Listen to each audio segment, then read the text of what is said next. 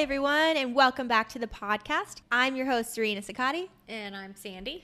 This podcast is dedicated to retelling the stories of some of the most inspirational individuals in the world. Their true stories are all about overcoming hardships, defying the odds, and ultimately about believing in the power that the story isn't over until the story is good. And as always, we promise to do our very best to share their stories with the most accuracy and respect as possible. It can get a little tricky in our research when the sources do not all agree with each other, but we'll do our best to bring you the most truthful version of our story today. So, Gigi, do you have anything to add on our third episode? We're getting on a roll here. Not yet. I can't wait to hear what's coming up, though. Yeah, last episode we were talking about Sarah Blakely, the inventor of Spanx, and we kind of gave a nod in the early part of that podcast as to what we'll be talking about today. So if you're ready, we'll jump into our sources. All right, let's go. Our sources for this story are biography.com, wikipedia.com, looper.com, npr.org, and the book Michael Oher, I Beat the Odds. Do you know who Michael Oher is? I do not. All right, this is going to be a good one. Is this about Michael Oher? Yes, okay. This is. All right. Billy Beane once said, "It's hard not to be romantic about baseball." And who is Billy Beane? Billy Beane is, he's one of the coaches of the Athletic A's who he had this, there's a movie about it called Moneyball that Brad Pitt plays in. Did you ever watch it? You're not a big sports movie girl. So Billy Beane, who is known best for bringing the number side into sports. So he built a baseball team based specifically off of statistics, not off of talent, and it kind of changed the way that baseball was played. So one of his famous quotes is that it's hard not to be romantic about baseball. Gotcha. He sounded like a cartoon, like SpongeBob or something. So I was just trying to clarify. He's a real person, so he's the coach of the Athletics. All right. Carry on. So Billy Beane once said, "It's hard not to be romantic about baseball." And I think the same thing can be said for all sports. There is something poetic and hopeful about the possibility that no matter the odds, on the right day, it's anyone's game. It's why sports fans everywhere love to cheer for the underdog, and while the walk-off homer in the ninth, and the Hail Mary in the last few seconds of the fourth, and the game-winning bucket at the buzzer make us feel alive. Maybe not for you because you're not a sports person, but hey, I like sports. Try and stay with me here. I was in karate for a long time. There's something magical about the improbable still being possible. I mean, like Billy Beane said, it really is hard not to be romantic about baseball. And that's where our story starts today, where we see firsthand that improbable truly doesn't have to mean impossible. This is the story of Michael Oher. Michael Jerome Williams Jr. was born on May 28th in 1986 in Memphis, Tennessee. He was the sixth of 12 children born to Michael and Denise Oher. His mother suffered from alcoholism and crack cocaine addiction, and his father, Michael, was frequently in prison. As a result, Michael received very little attention or structure during his childhood, causing him to repeat the first and second grades. Michael's home life was so hard that he eventually attended 11 schools during his first 9 years as a student. Poor kid. I know. When Michael's mother was off of drugs and working, she would remember to buy groceries, and Michael recalls that there would be a mad scramble within the 12 kids to grab whatever you could before anyone else got to it. So obviously we're starting the story off that this kid's Maslow's hierarchy of needs are not being met. Right. Or barely. Barely, at the very, very bare minimum. He's not thriving. Definitely not. At the age of 7, when Michael was at the tail end of the first grade, Michael and his siblings were taken from Michael's mother and placed in foster care. After this, he and his siblings alternated between living in various foster homes, couch surfing with friends, and experiencing their first periods of homelessness. Michael's father left the family when he was very young, leaving him with almost no memory of him. However, any opportunity to reconnect ended when Michael was a senior in high school. His father was murdered in prison.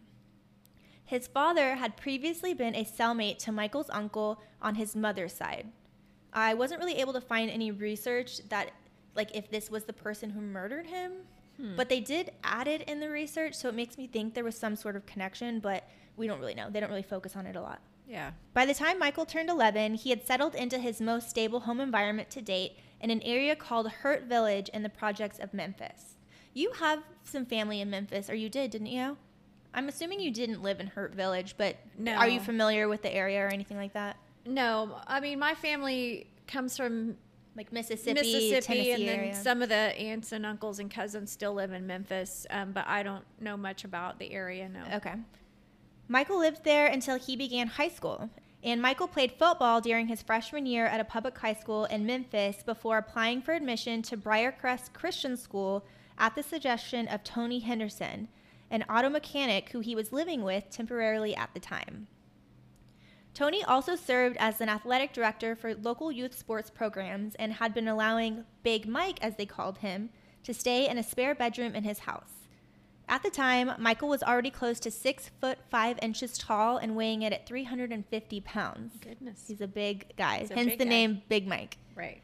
Making him a great prospect for being the muscle on the streets to push drugs, but not exactly the ideal candidate for a prestigious private school. Either way, the quiet and keep to himself Michael tagged along for the ride to Briarcrest anyway. Tony was enrolling his own son at the school to fulfill the dying wish of his son's grandmother and thought Michael could enroll as well, as this might be his best opportunity to get out of the projects. After bringing Michael along for the school visit, the private school's football coach, Hugh Freeze, submitted Michael Orr's school application to the headmaster. However, Michael was so quiet, answering almost no questions during his interview, that Briarcrest's admissions team couldn't really find a reason to admit him, let alone offer him a scholarship, which he would most certainly need to be able to attend the school, as he was homeless and definitely wouldn't be able to, pay the tuition. Right. Michael had spent his entire life just trying to survive. Impressing a panel of fancy board members to get into an expensive private school wasn't really at the top of his list, understandably. Right. He barely spoke during interviews, his reading comprehension level was closer to elementary school, and tests showed he would have an incredibly long road ahead of him if he were admitted. I know that you previously worked at a private school, Faith West in Katy area. Did you guys get a lot of applicants of, kids like this? Was it common to have them, to put kids like this on scholarship? Did you see anything like this come through? Yes. We didn't have a lot of kids come through on scholarship, but there were some that did. And it wasn't athletically based. It was just need based that we would have kids come in on scholarship. And I will just jump in and say how bad for the school that just because somebody can't answer a bunch of questions, that they wouldn't consider them for enrollment. I don't know, have a little empathy for the kid and where he's coming from. That's just a random thought I wanted to throw in. Well, funny you mention it. Even still, after this testing did not go in his favor, which who would have thought in any realm that it would have gone in his favor, something about Michael and his story connected with the football coach, Hugh Freeze. It probably didn't help that Michael was 6'5" and 350 pounds and excelled at many sports at the time. The school football coach was interested in Michael, but not just for the prospect for the team, but as a redemption story. Where others at the school saw a kid who would never fit in or catch up, he saw a kid who had never been given even half a chance or opportunity to succeed. Hugh took his thoughts on the matter to the Board of Admissions and to the principal, making a convicting case for a very large exception to their typical admissions process. So he did have somebody in his corner kind of fighting for him. Good. And I want to take a step back even from that, where Tony Henderson, who really had no skin in the game, had kind of taken Michael under his wing and was encouraging him to. That's why he was at the school to begin with. Right. And that was the guy that he was living with? Right. Okay. The principal of Briarcrest, Steve Simpson, began to feel the same stirring in his heart for Michael and issued him a challenge to get his grades up in another private school, and if he succeeded, he could attend Briarcrest the next semester, which I think is kind of a stretch. This kid is 14 or something like that at the time. It's a tall order to say, hey, go get yourself into another private school and figure it out. So I don't really understand that there. The sources, some say it was a homeschooled program and some say it was a private schooled program, but I saw private school more often, so that's what I put in there. But obviously, Michael was not able to successfully complete this challenge. And why does he have to be at a private school? What was wrong with the local public school? I mean, there's a lot of things obviously wrong with the local public schools. He was in what would be considered Title IX projects where the graduation rate was 25% for young black males. Gotcha. So he just was, the grades that he was passing, he was just being put through. Right. So there was nothing that was helping him in any way to get into a better situation. So the private school, I think the idea was that people there would actually help prepare him for some sort of success. Gotcha. And he was also obviously good at sports. So Michael was not able to successfully complete the challenge, but he was admitted to Briarcrest anyway when the headmaster realized that his requirements for Michael's challenge had removed him from the public school system and he wasn't going to school at all. And so Michael Oher began his new journey at the prestigious Briarcrest Christian School. And this is a high school. He's in high school. Okay. Michael was out of place, shy, quiet, and immediately in over his head. Michael spent the first couple of months at Briarcrest living with Tony Henderson, who had recommended that he attend the school in the first place.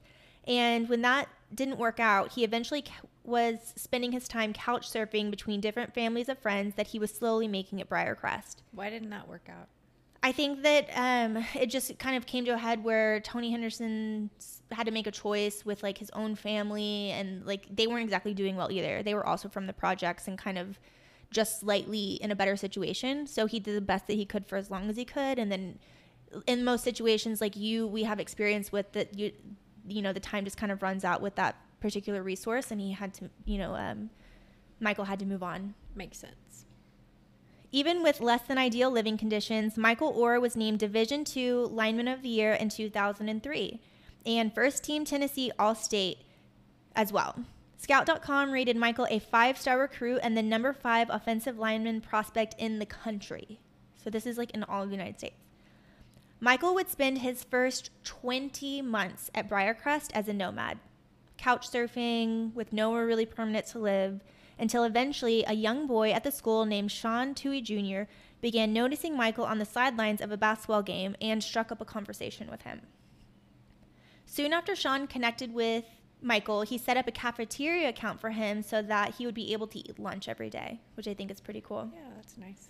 Eventually, on Thanksgiving weekend in 2004, the Toohey family, which consisted of the mom Leanne, dad Sean, the son Sean Jr., who they called SJ, and the daughter Collins, came across Michael, who was walking alone in the rain, wearing his only pair of shorts and going nowhere in particular, because again, he's homeless. That's sad.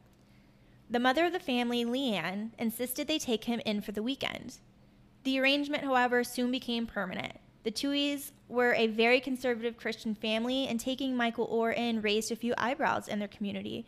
Leanne actually admits in later interviews that she was actually raised in a very racist family environment. So if we haven't mentioned it yet, Michael Oher is African American, right, and the Tooheys are Caucasian. Gotcha. But Michael coming to stay for good was a quick and natural fit, and he soon grew close to his new foster family.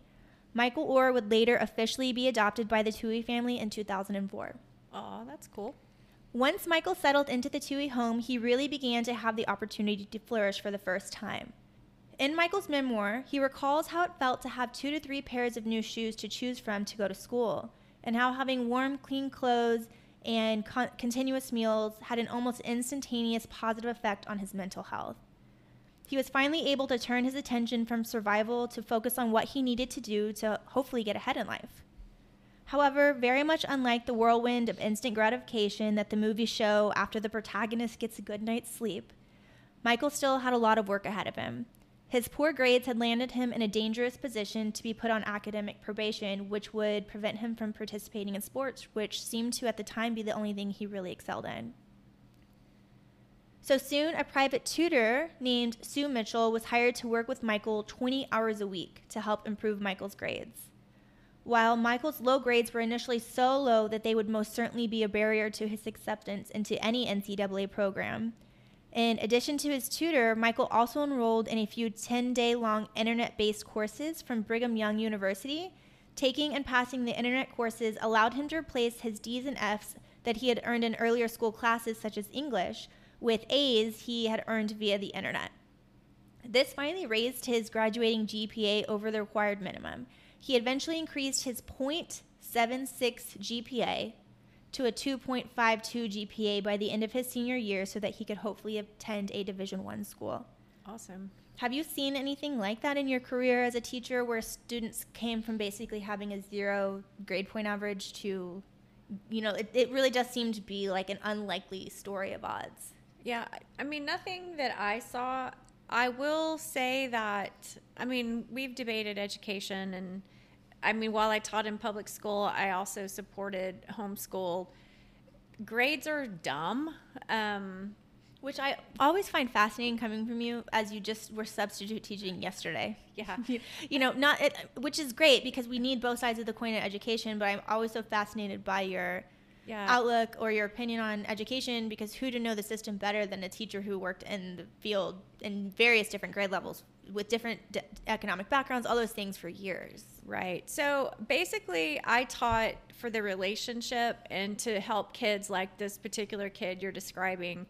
I ended up with those kind of mostly boys in my class. And so part of me says grades are dumb. And then the other part of me says we shouldn't just push people through because they're athletically talented. So it's kind of, I have mixed feelings about putting somebody through just because they're good at sports.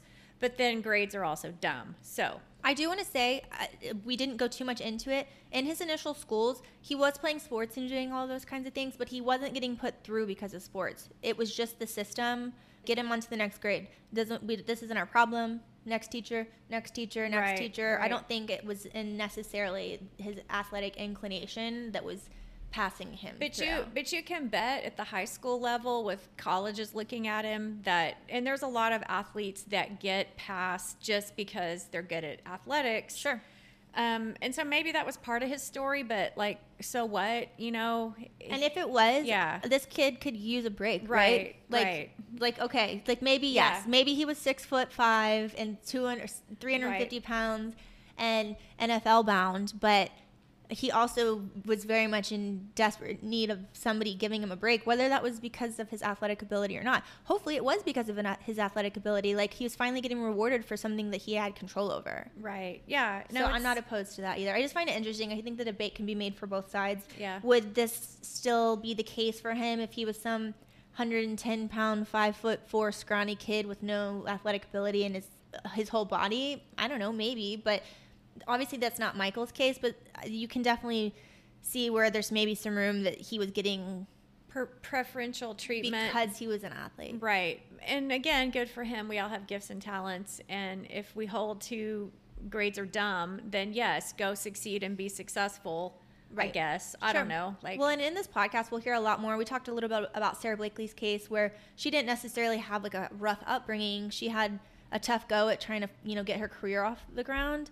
But she probably wouldn't have been able to hang her hat on her athletic ability. Right. So we'll see lots of different stories, I think, where, whatever the struggle is, whether it's from the time that you're born or you see it later in life or whatever the case may be, and we're hoping, this doesn't necessarily resonate with you. You were never going to hang your hat on your athletic ability, but there's probably somebody out there, hopefully, that hears it who's like, hey, what you're looking for is opportunity. Right. And it sounds like he did take advantage of the opportunity when it presented himself. Right. And leveraging the talent that you're born with. And if that was his, then good for him for getting to leverage it. Yeah. Sure. While at Briarcrest, Michael Oher also earned 2 letters each in track and basketball, so he was kind of an all-around athlete. He averaged 22 points and 10 rebounds a game in basketball, earning all-state honors by helping lead the basketball team to a 27-6 record, winning the district championship as a senior. Michael was also a state runner-up in the discus as a senior. At the conclusion of his senior season of football at Briarcrest, Michael Oher participated in the 2005 U.S. Army All-American Bowl, which is a pretty big deal for seniors. Universities across the South showed up during the spring of 2004, hoping to recruit Michael for football. Michael's position at left tackle was considered one of the most important offensive positions next to the quarterback. Essentially, the left tackle protects the quarterback. It's the blind side. Gotcha. Okay? Gotcha. We're having a little a sports lesson here. Michael was incredibly close to the Tuohys as well as the Freezes, viewing their children as his own siblings, and he weighed their opinions heavily when considering his decision in choosing a university to continue his football career. Both Sean and Leanne Tuohy had attended the University of Mississippi, which in the eyes of the NCAA complicated Michael's decision to follow in their footsteps. They were essentially like big boosters of the university, and so there was some question there about, was his offer bribe, were they going to be donating money, that kind of thing. Though Michael received scholarship offers from Tennessee, LSU, Alabama, Auburn, and South Carolina, he ultimately decided to play for Ed Orgeron at the University of Mississippi, the alma mater of his guardians. His decision to play for the Ole Miss Rebels football team sparked that investigation that we mentioned by the NCAA, But ultimately, after much back and forth, he signed his letter of intent and decided to go to Ole Miss. So it was kind of just like I was saying, that big investigation of, was the university, going to be benefiting from this? And there was also something to take into consideration, that Tui's pre-existing relationship with the school, on top of the fact that Ole Miss hired Hugh Freeze, his previous high school coach, just 20 days after Michael signed his letter of intent with Ole Miss. Sounds suspect. So it was a little sus. Yeah, but after a lot of back and forth, in the midst of Michael continuing to raise his grades to the required 2.5 GPA, which you need to play at the NCAA level, he was finally admitted to Ole Miss on a football scholarship. Michael started in 10 games as a guard during his first season with the Ole Miss Rebels, becoming a first-team freshman All-American. After shifting to the position of left tackle for the 2006 season, he was named to various preseason All-Conference and All-American teams. He was named to the SEC offensive lineman team his sophomore year.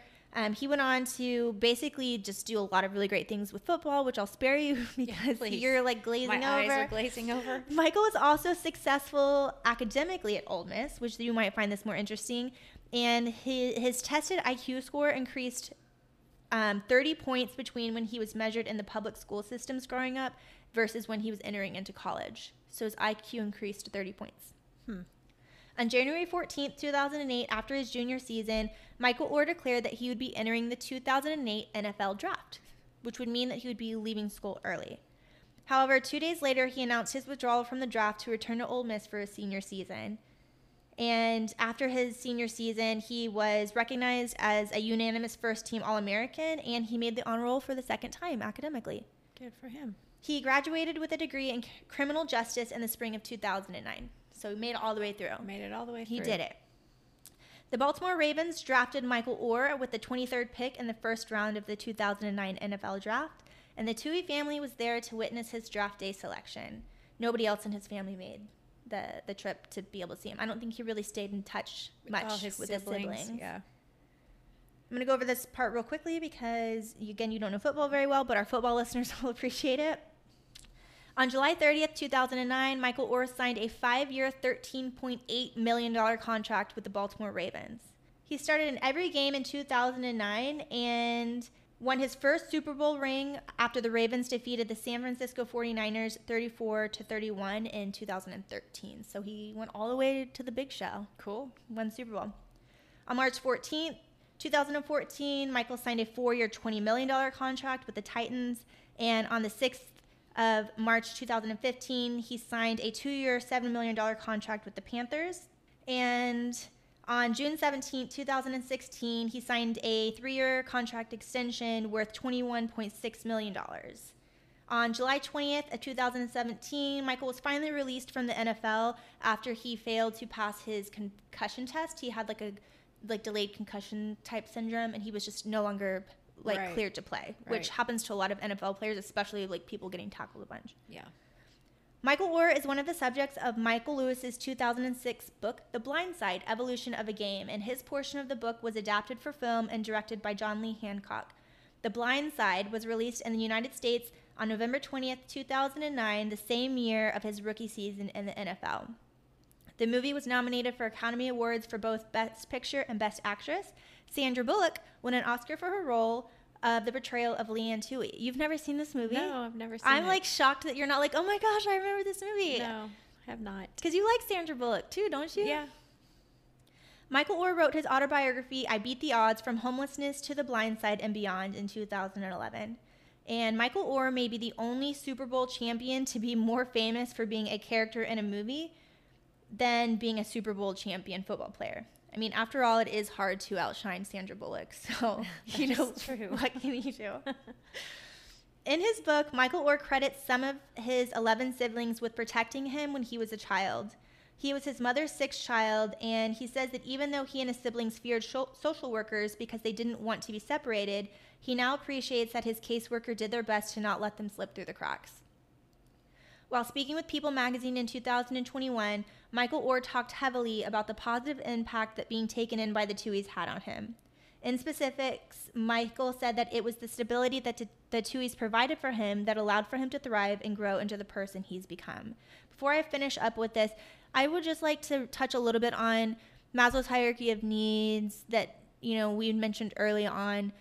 Can you explain just really briefly, like, how much of a difference it can make in their ability to go on and thrive in other areas? Right. So when you're in survival mode, obviously school, you're not going to do your best in school. You can't. You're only wondering where the next meal is coming from. I know I taught at a school one time, and the kid came in with a note saying that he didn't have his backpack, and what ended up happening was their car got repossessed that night, and all the kids' stuff was in the backpack. So when you're in survival mode, you're doing the best you can, and you're not necessarily going to thrive in that environment. Yeah, which I think is why, like, wrapping up this case, I think it's really important to say, he appreciates his siblings. He appreciates the opportunity the Tuohys gave him. And, he says in his book that what the story underscores is how he tells it is just how many things have to happen for those odds to be overcome. It wasn't just one person. Of course, it begins with Michael himself and a really impressive determination not to repeat his mother's life, not to become just another number or a statistic. When you read his story in his own words, what resonates is how many other people had to get involved in order for him to get as far as he did in real life. He had friends who were as determined as he was to get out, and he was choosing to spend time with the right people. He had brothers and sisters who helped keep him alive physically with food and shelter. He had a social worker who he now understands was making tenacious efforts to keep track of him, as he was making equally tenacious efforts to evade her. He had foster families, which, while very uneven, included some placements where he was exposed to good discipline and routine that made him continue to go to school. He later zeroed in his book on the Hendersons, the family friend that was already living just outside of the projects that had achieved some of what he wanted for himself, and he stuck as close as he could, as long as he could. He then talks about Briarcrest accepting him in the variety of school families that took him in for a few nights here and there before the Tuohys took him in permanently. He talks about the private tutor who was utterly devoted to him 20 hours a week for 4 years. He took correspondence courses to bring his grades up, the people that were doing those courses that helped him. And this is the picture that he paints in his book. What happened in his life is instructive not because of the process and that it was magical like it looks like in movies, but because it was so enormously daunting. That this is what was required, this level of heavy lifting by everyone, which did start with Michael himself, but it certainly didn't end there. The additional advantages afforded by the Tuohys' willingness to share some of their considerable wealth, this is what it took to turn things around for a guy who started out as an amazing, naturally gifted athlete and who really had a passion and desire to change his life. So I think it's really, really cool that in his book, it's easy to stand on that platform and be like, the odds were against me, I did it, it was all me. But he spends a lot of time really paying attributes to even people who feel like they probably played a little role along the way in helping him. And I can say we didn't grow up near in a situation like that, but I have very formidable memories of coaches and parents of teammates and just people along the way who were willing to give rides and to show up and to do a little bit extra that, it's memorable. And I think it does make a difference, especially in stories like Michael's. Michael Oher has shown us a real-life example of how the improbable doesn't have to mean the impossible. And with a story like this, I think we can all understand now how easy it is to romanticize sports and to want to root for the underdog. If Michael Oher can come out on top, it reminds us that we can too. And that spark of hope is all some of us really need to believe that maybe our story isn't over yet. That maybe the story really isn't over until the story is good. And that is the real-life story of Michael Oher. As always, we love you guys. Thanks for listening. Bye.